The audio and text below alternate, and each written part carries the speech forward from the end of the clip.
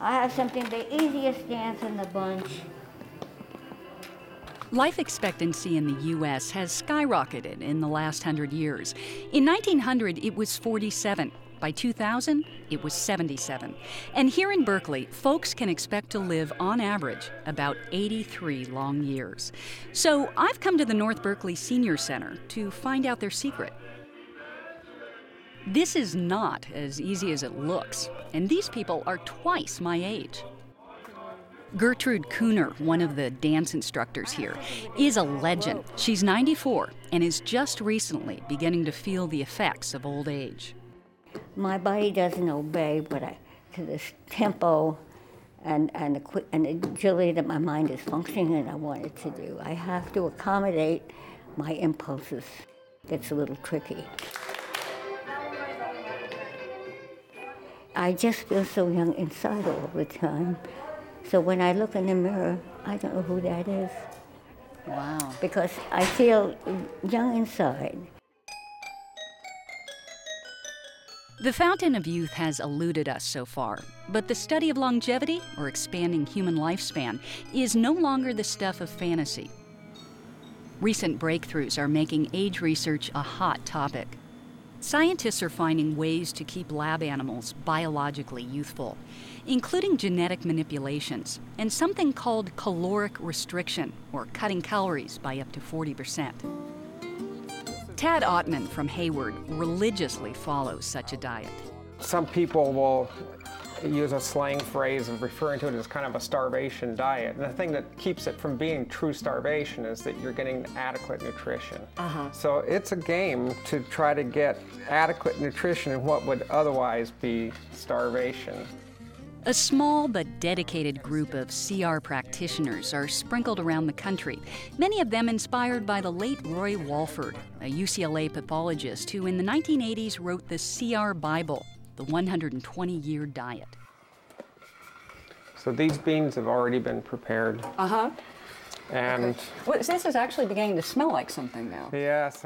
Tad eats about 1,500 highly nutritious calories a day, starting off with what he calls a hearty breakfast. It's a porridge-like concoction with a long list of ingredients: oat bran, oat flakes, rye flakes, arrowroot, turmeric, sunflower seeds, psyllium husks, just to name a few. You know what would be good in here are raisins. Is that on the diet? That's a good idea. Now, but would that, let me ask. I was curious why anyone would switch to such a radical regime. For Tad, it was some unsettling test results. I had a medical checkup one year about 7 years ago, and the doctor told me that my cholesterol was getting high enough that it would have to be managed by a prescription. Instead of going on the pills, Tad simply ate less, lost some weight, and his health stats improved. Impressed by his progress, he decided to go even further and try calorie restriction. He's been at it now for 5 years and was recently recruited to take part in the first study of long-term human caloric restrictors. Results so far show that the hearts of people on CR seem almost 15 years younger. Tad himself now weighs 130 pounds, and by all measures, he's in amazing health for a 52-year-old man. Okay, we won't doctor it up anymore. Okay. But it's not that easy, even for a true believer. The hard thing is to stop short on each meal and to assert some willpower every day. It's just not natural to quit eating when food is in front of you and you're salivating and you still feel hungry. Unless it's coffee and a power bar on the run, I'm not really a breakfast person. But right now, I'm starving. It sort of tastes like, you know, I have to say, I really don't know if I've ever had this particular experience, this taste before.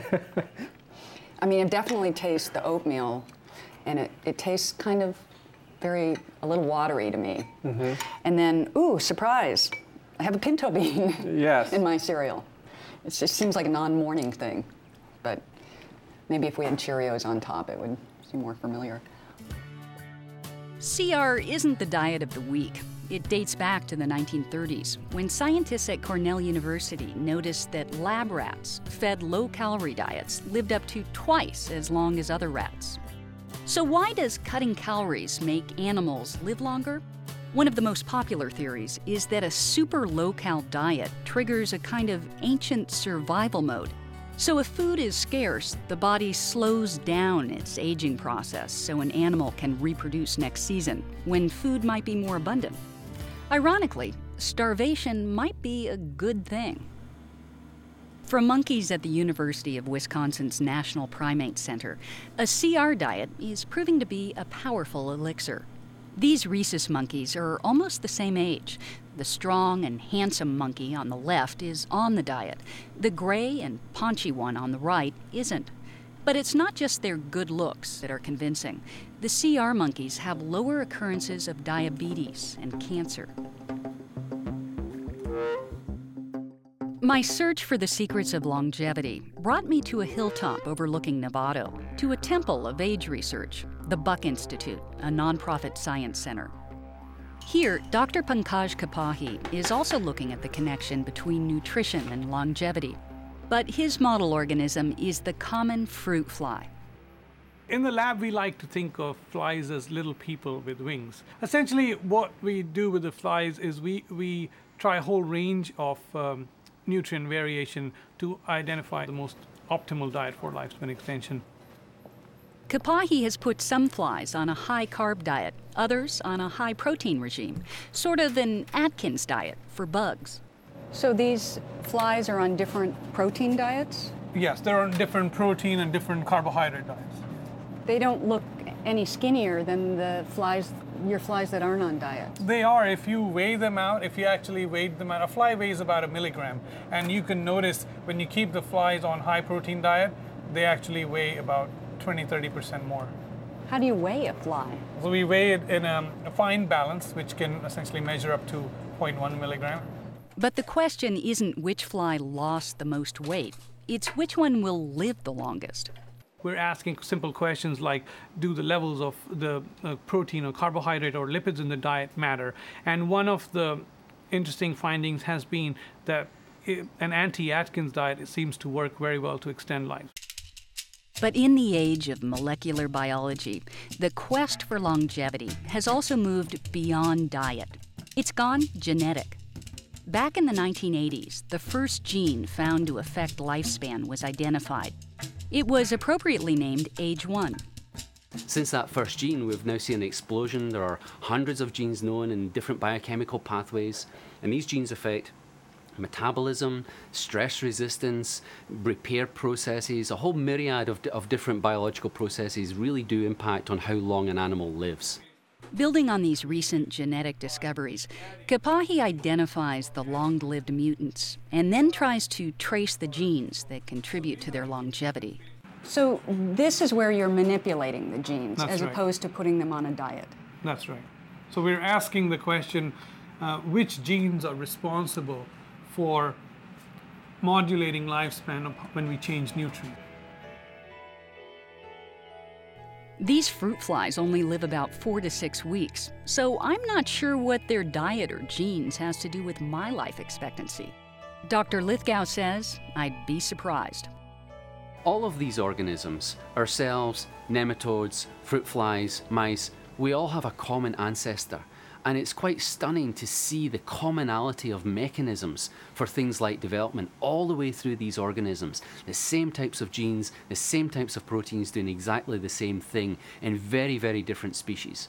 So so these chaps here are 1 millimeter in length, so you can just about see them. Lithgow works with nematodes, or roundworms, which are tiny in size but of major importance in age-related research. And what kind of research have you been doing on these adult worms? Well, we do just about anything we can to make these worms live longer, and then we try and backtrack and work out what we've done.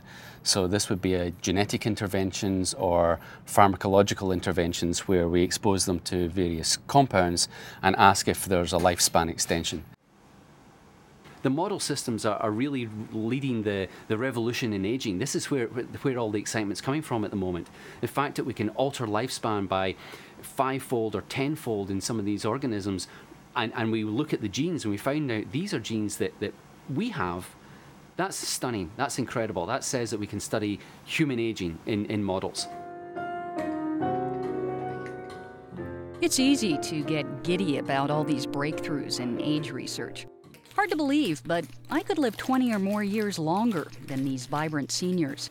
And hopefully, they'll be healthy years. Scientists are convinced that as we unlock the secrets of longevity, we also could wipe out, or at least postpone, many of the illnesses that plague our golden years. In the meantime, I'm keeping my toes crossed. Right.